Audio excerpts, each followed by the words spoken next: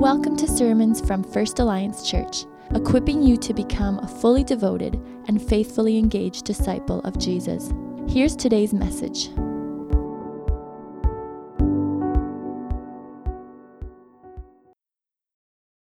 Good morning, and thanks for continuing with us here at First Alliance Church. My name is Tim, and it's just a joy to have you with us today.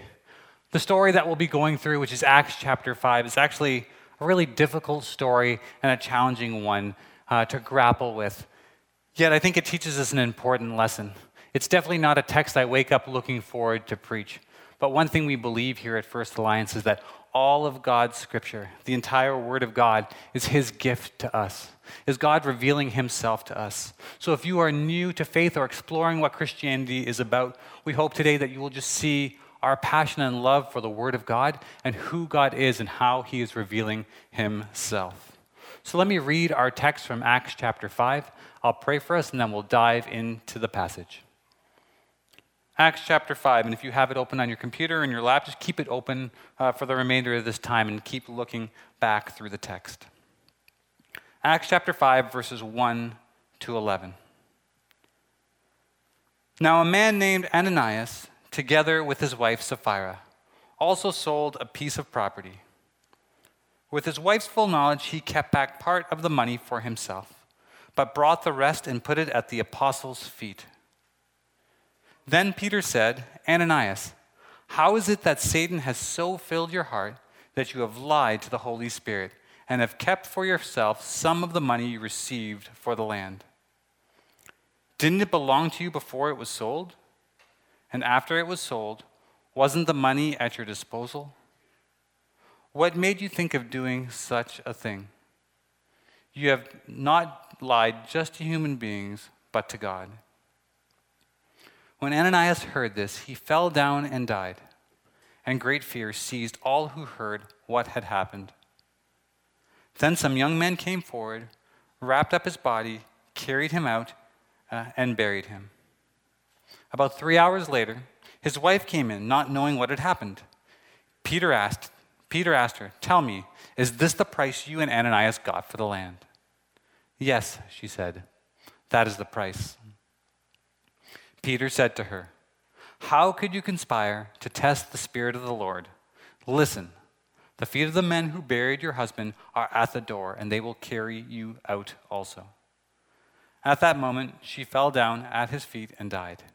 Then the young men came in and, finding her dead, carried her out and buried her beside her husband. Great fear seized the whole church and all who heard about these events. The word of the Lord. Let me pray. Father, we come before you today. We come before you humbly. This is not an easy passage of Scripture to wrestle with, but thank you for your word. Give us hearts of humility. Help us to understand what you are saying, and help us today to see that you seek to protect your people by helping us stay the course. We pray this in the powerful name of Jesus. Amen. December 7th, 1941 is a tragic day in American history. It is the day of the Pearl Harbor attack during World War II. Not other than 9/11, this is the greatest tragedy on American soil within the last 80 years. And many died that day, and it is nothing but a tragedy. Yet if you ask historians about this day and its significance, they'll say this is the day that the war was changed. The attack on Pearl Harbor dragged America into the war and solidified the power of the Allied forces to overthrow Hitler and conquer his tyranny. Pearl Harbor, although a tragedy, led to something better. It led to the end of Hitler, tyranny, and the destruction of the Jews and many other people. As we look at the story of Ananias and Sapphira today, we see a great tragedy. We see the death of two people who seem to be killed for just a seemingly small lie. Yet I want us to explore this tragedy and what happens here. But I want us to wrestle with the timing, the context, and the bigger picture. And I think as we do that, we will grasp and see that our God is not an angry or a spiteful God, but one who loves his people, protects them, and wants them to stay the course. Let's explore what's going on in the story right now. If you have your Bibles, look at Acts chapter 5 in the first 2 verses. We have Ananias and Sapphira, and together they make a decision. They want to sell this piece of land, but they choose together to keep back a portion for themselves. This has overtones to the Garden of Eden with Adam and Eve both knowingly choosing to sin. And what happens here is they hold a part of that money back for themselves, but present it to the apostles as if they are giving everything. Just a quick look at the previous verses in chapter 4, verses 36 and 37, and we see a man named Barnabas, a famous leader in the church, who does the exact same thing. He sells his field and puts that money at the apostles' feet.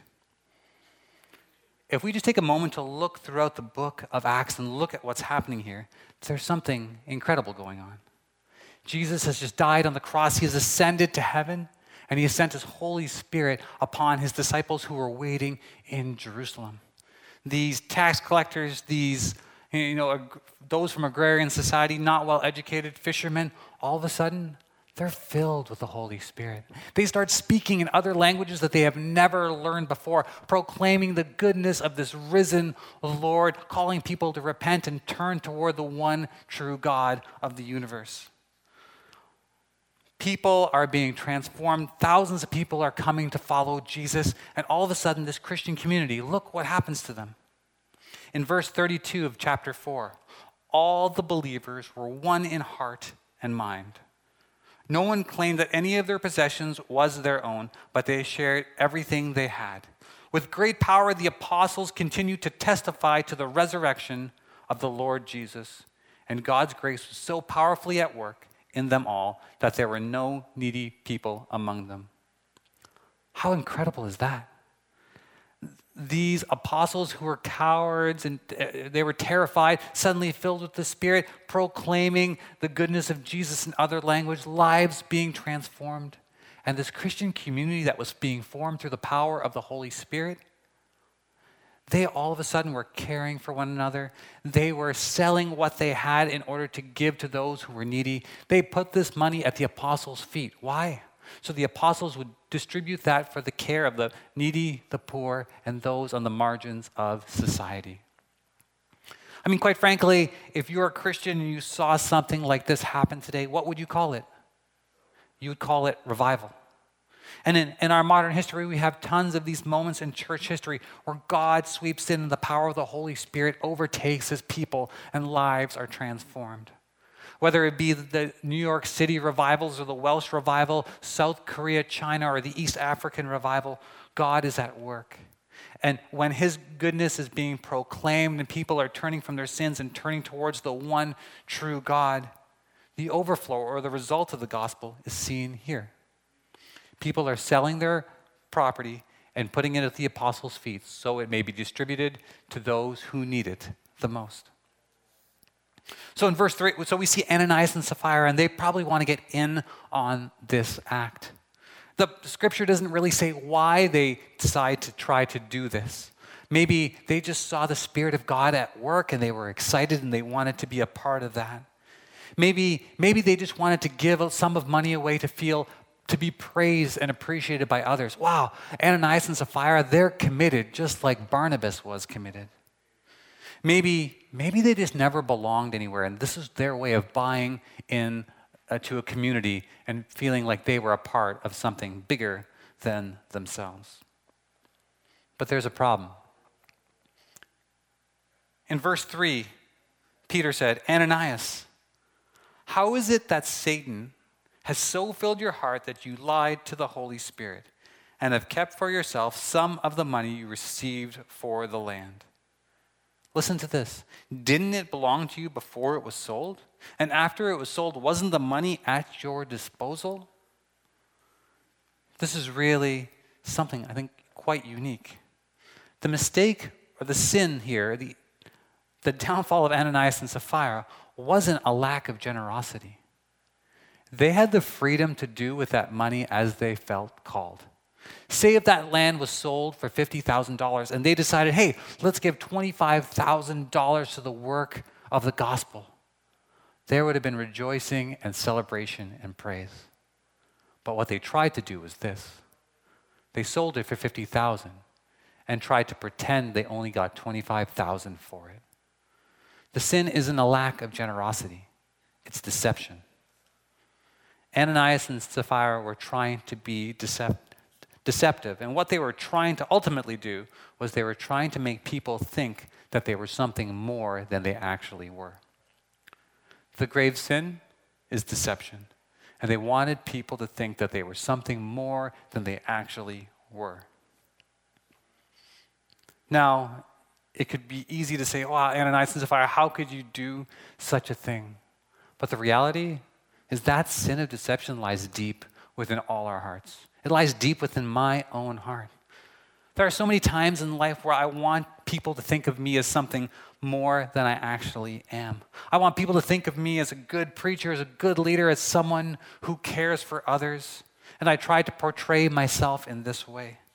This week I was mulling over, what do I want people to think of me as, even more than I actually am? And I realized on this Father's Day, here's my confession. I want people to think of me as a great father. It was a long while ago. I was in the grocery store. I had my 3 boys, and some lady came up to me and was like, wow, you are a good father. And I felt so proud and so happy. And then it dawned on me, my wife does this every day, and no one will say anything to her in the grocery store. They probably just judge her for not wiping up those snotty noses on those kids. But here's the reality. If I seek to portray myself as a great father, when really I'm just a dad in progress, when I make mistakes, my instinct is actually to hide. My whole function is to make you think that I am actually better than I am. And for us in our lives, there's many opportunities where this is a temptation for us. Some of us want that perfect career, and we want others to see that we have it together in our life.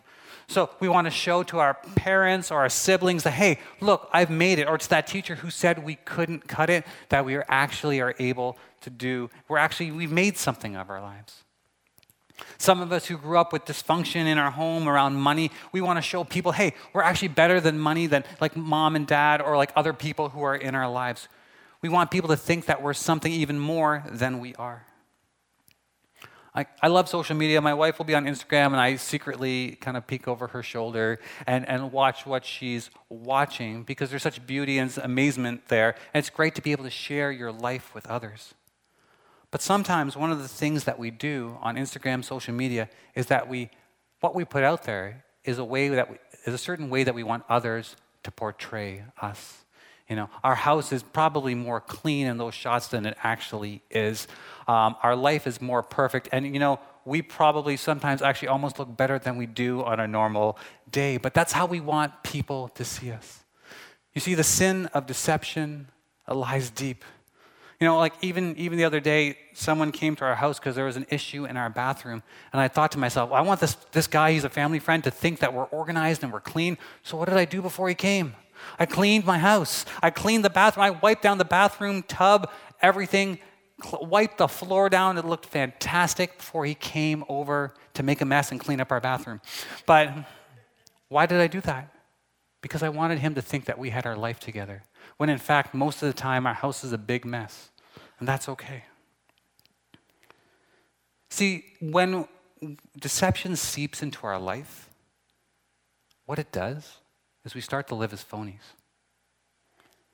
We start to ask people to see us in a particular light, and we start to try to live up to a standard that not even God is asking us to live up to. When others see through that, we hide. And here's just one of the realities of what deception does. When I set a bar for myself, or I want you to see me in a particular way, and you see the truth, my instinct is to hide, is to lie, is to cheat, is to manipulate you so that you can see me the way I want you to see me. What does the gospel call for? The gospel calls us up and says, hey, when you're short, it's okay. Confess, turn back to Jesus, and there he is with arms wide open, waiting to pull you back in to himself. When deception seeps into our hearts, it breaks the trust we have, or others have with us. And quite frankly, when deceit or deception breaks into a community like a church, it tears a community apart. I think one of the greatest tools the devil uses to tear Christian communities apart is the sin of deception.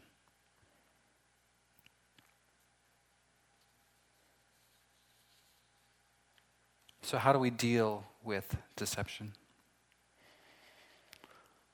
I think in many ways, a part of how we function or move forward with deception is leaning into the gifts that God has given us. We need to know our scripture and know what is true and know what God's word is and what is true and what is a lie. But we also desperately need help beyond ourselves.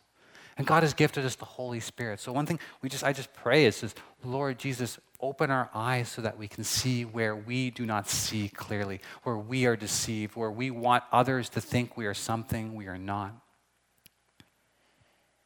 Another reality is God has gifted us with community.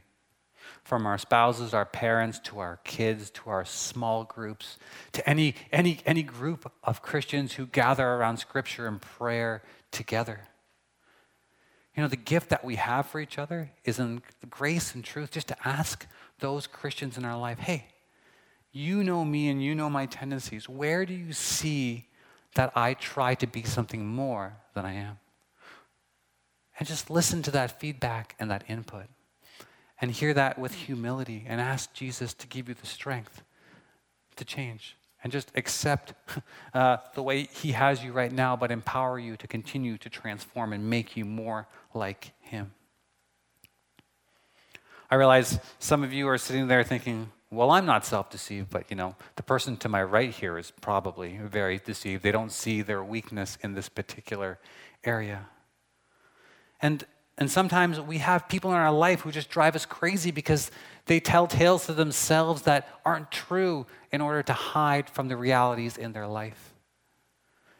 And my word of encouragement for you in that moment is, with grace and gentleness, pray and ask God to reveal what is going on in their hearts. Also, just pray for opportunities to speak in with grace and truth, not to call them out.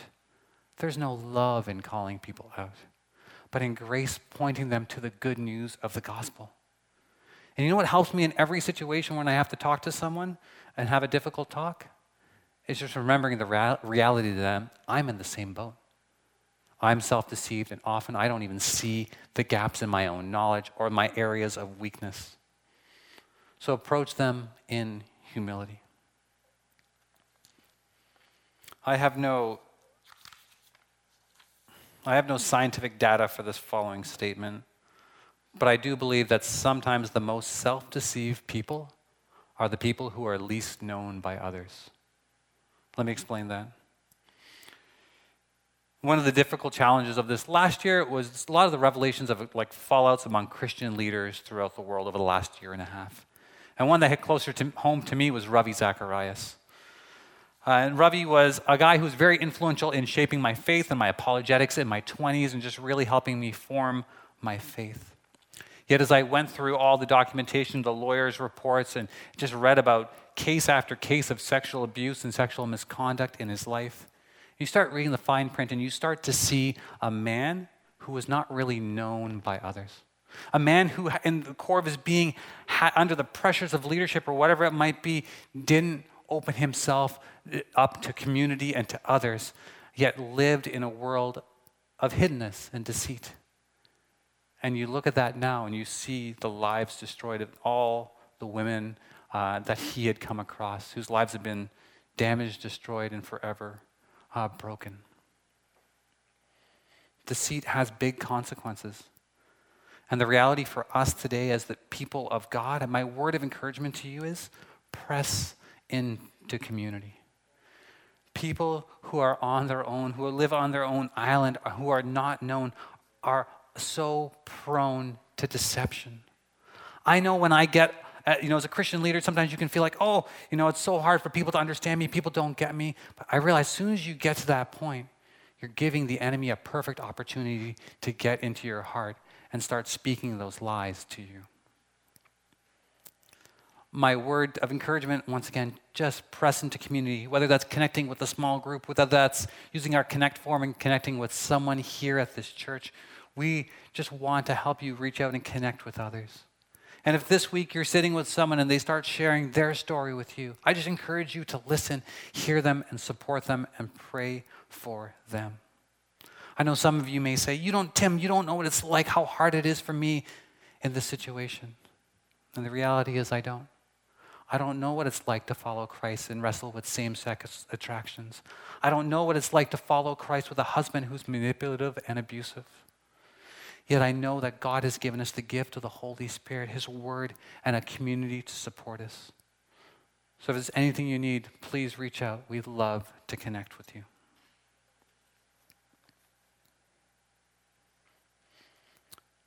In verse 5, as we continue,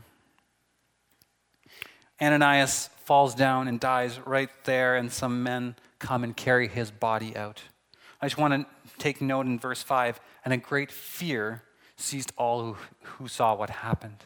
And we're going to see that in verse 11 come up again. Then Sapphira, about 3 hours later, shows up in verse 7, and Peter asks her, "Tell me, is this the price you paid? Ananias, you and Ananias got the land." She has this beautiful moment to repent, to confess, and turn back to a God who is calling for her to repent. Yet what does she do? She sticks with the lie. She sticks with the deception. For those old enough to remember, if you remember Bill Clinton's Senate hearings, and the phrase that he used over and over again was, "I did not have sexual relations with that woman." It's like he was trying to prove to himself that he didn't do anything wrong. Yet when the truth came out and he was found out that that's actually what happened, how terrible did that look for him? Deception doesn't work. And as Sapphira passes away in the scene, the same men come, carry her out, and bury her body beside her husband. And as verse 11 notes, great fear seized the church and all those who heard about these events. Honestly, not an easy passage at all. I don't know what comes to mind when you read the story, but when I read a story like this, one of the first questions that comes to my mind is, God, what merits such an extreme punishment? And quite frankly, let's be honest. If we were punished like that today for sins of deception, I would drop dead right now, and I would have no audience to speak to because we would all drop dead. So what's going on here? Why aren't we dropping dead? I guess is the question we can explore. I'm going to suggest two things that are unique to this situation. The first one is how significant this moment was, and the second one is how dangerous the sin of deceit can be. How significant this moment was. This is the birth of the early church, and we have great moments throughout history, but one we celebrate is Pentecost, the day of the Holy Spirit coming. You know, as a country, this last month we've been wrestling with just another grievous moment in our history in regards to residential schools and the church's involvement in that. You don't have to be a scholar to look back upon church history and see a colonialism to the Crusades, to many of the evils of the church in North America and throughout the world. Yet Acts chapter 1 to 4 is like the greatest example of the church being the church. And in this section of Scripture, we have God's people, the apostles filled with the Spirit, proclaiming the goodness of God. Their money is, people are selling properties spontaneously, giving generously, and the apostles are distributing it to those who need it the most. True justice, true equity. This is an incredible moment in church history. Things are going just as they should be going. Revival is breaking out. Lives are being transformed. I think because of the significance of this moment is why the sin of deception is even more dangerous. Throughout history, we have these moments throughout the whole Bible where an amazing moment is followed by a downfall. In the beginning, God created the heavens, the earth, humankind in his image, and then what? Humans chose to sin and eat of the fruit of that tree, which led to death being introduced into this world. When the Israelites finally escape Egypt, Moses goes onto Mount Sinai, which receives the 10 commandments from the Lord. And 40 days later, when he comes down, what does he come down to? The Israelites kind of got bored and fed up. They didn't know what happened to Moses, so they started worshiping an idol and other god. And the result of that is that 3,000 people perished. When the Israelites entered into the promised land, the land that they had waited for hundreds of years, they go to the city named Jericho, which they have no chance of defeating. They march around it, and God destroys this double-citied wall, and they take over this city. It's their first victory in the new land. Praise be to God, but God said one thing: do not put aside or keep back or take anything from that city for yourself. You know, the Greek word there is nosphizo, which is the exact same word Luke uses in his passage for what Ananias and Sapphira held back for themselves. Scholars believe Luke is making an intentional connection. Just like Achan held back some things for himself from the city of Jericho, which resulted in his own soldiers dying and him and his family losing their life, Ananias and Sapphira, while holding back something for themselves, also lost their lives. The church in this moment in history is at its glorious best. People are of one heart. They're sharing everything. The apostles are testifying to the goodness of God. And then this deception seeps in. And I think what God is trying to do here is cut that deception off before it grows and entangles and destroys the whole church. This year since COVID started, I've become an avid gardener for the last 2 years, only because we had more time at home to put together a garden. And one of the things you realize quickly with gardens is that there are many weeds who seek out to destroy all the lovely things you grow. And here's the reality about a weed. When you see it start to come through the ground, you don't say to yourself, meh, we'll see what happens. Because you know what happens if you let that go? It grows stronger, it sucks the soil, some of them wrap around the other plants and destroys what you have that's in front of you. Some of them will germinate and spread all throughout your garden and continue to destroy your garden. That's what I've learned from other avid gardeners is what you do is you go all the time, you look and you pull them out of the ground, you dig deep and you root it right out before it has a chance to grow big and strong. What God is doing here is trying to protect his people by weeding out this deception, by stopping it before it spreads throughout the entire church and destroys this work of the Spirit. It may sound weird to say this, but what God has done here is an act of rooting out this deception, is an act of love for his people. The good news here is that God loves his people so much that sometimes he'll do things that are challenging or difficult in order to help them stay the course. Just a couple quotes from Matthew Boffey, I think that helps us understand why we aren't dropping dead or what's actually happening here. The first one is, this is not a normative pattern. It's better to take this as a unique, sudden moment of divine judgment. The fact that the people are fearful in verse 5 and verse 11 indicates that this is not something they were accustomed to either. And therefore, it so seems reasonable to suspect that one of the reasons for God's swift judgment here is to guard the holiness of his people and their growing community. See, God wanted to guard that holiness of his people and this growing community. He didn't want this all to fall apart because of one bad choice from Ananias and Sapphira, a sin that could have creeped through the entire community and destroyed it from within. You see, that church, the church of God in the book of Acts, was just working perfectly. And what God wanted to do was protect his church by helping them stay the course. He wants to root out deception, whether in our hearts or in our church body, to ensure that this revival and this work of the Spirit will continue. so that more people will hear the good news proclaimed in their native tongue, so that more people will come face to face with our Lord Jesus Christ, so that those who live all throughout the world will experience the hope that comes from the good news, will experience the love of Jesus Christ and turn towards him and experience the joy that comes with following Jesus.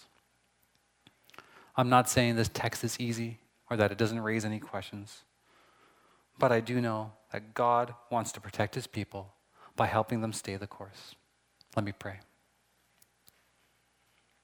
Father, I come before you humbly, knowing that deceit lies in my heart, and I desperately need you to help me see. Thank you for your scriptures. Thank you for the Holy Spirit. Thank you for community that draws out the deception in my life so that I can live knowing you, so that I can live as you have created me, so I can become more like you each and every day. Father, thank you for leading us. Thank you for rooting out deception. Thank you that what you are doing is protecting your people so that we may thrive, we may move forward, and the church, God's people, may continue to proclaim your name until the day that you return. Thank you. We pray this in Christ's name. Amen. Thanks for listening to today's message. For more on us as a church and ways to connect, please visit us online at firstalliancechurch.org.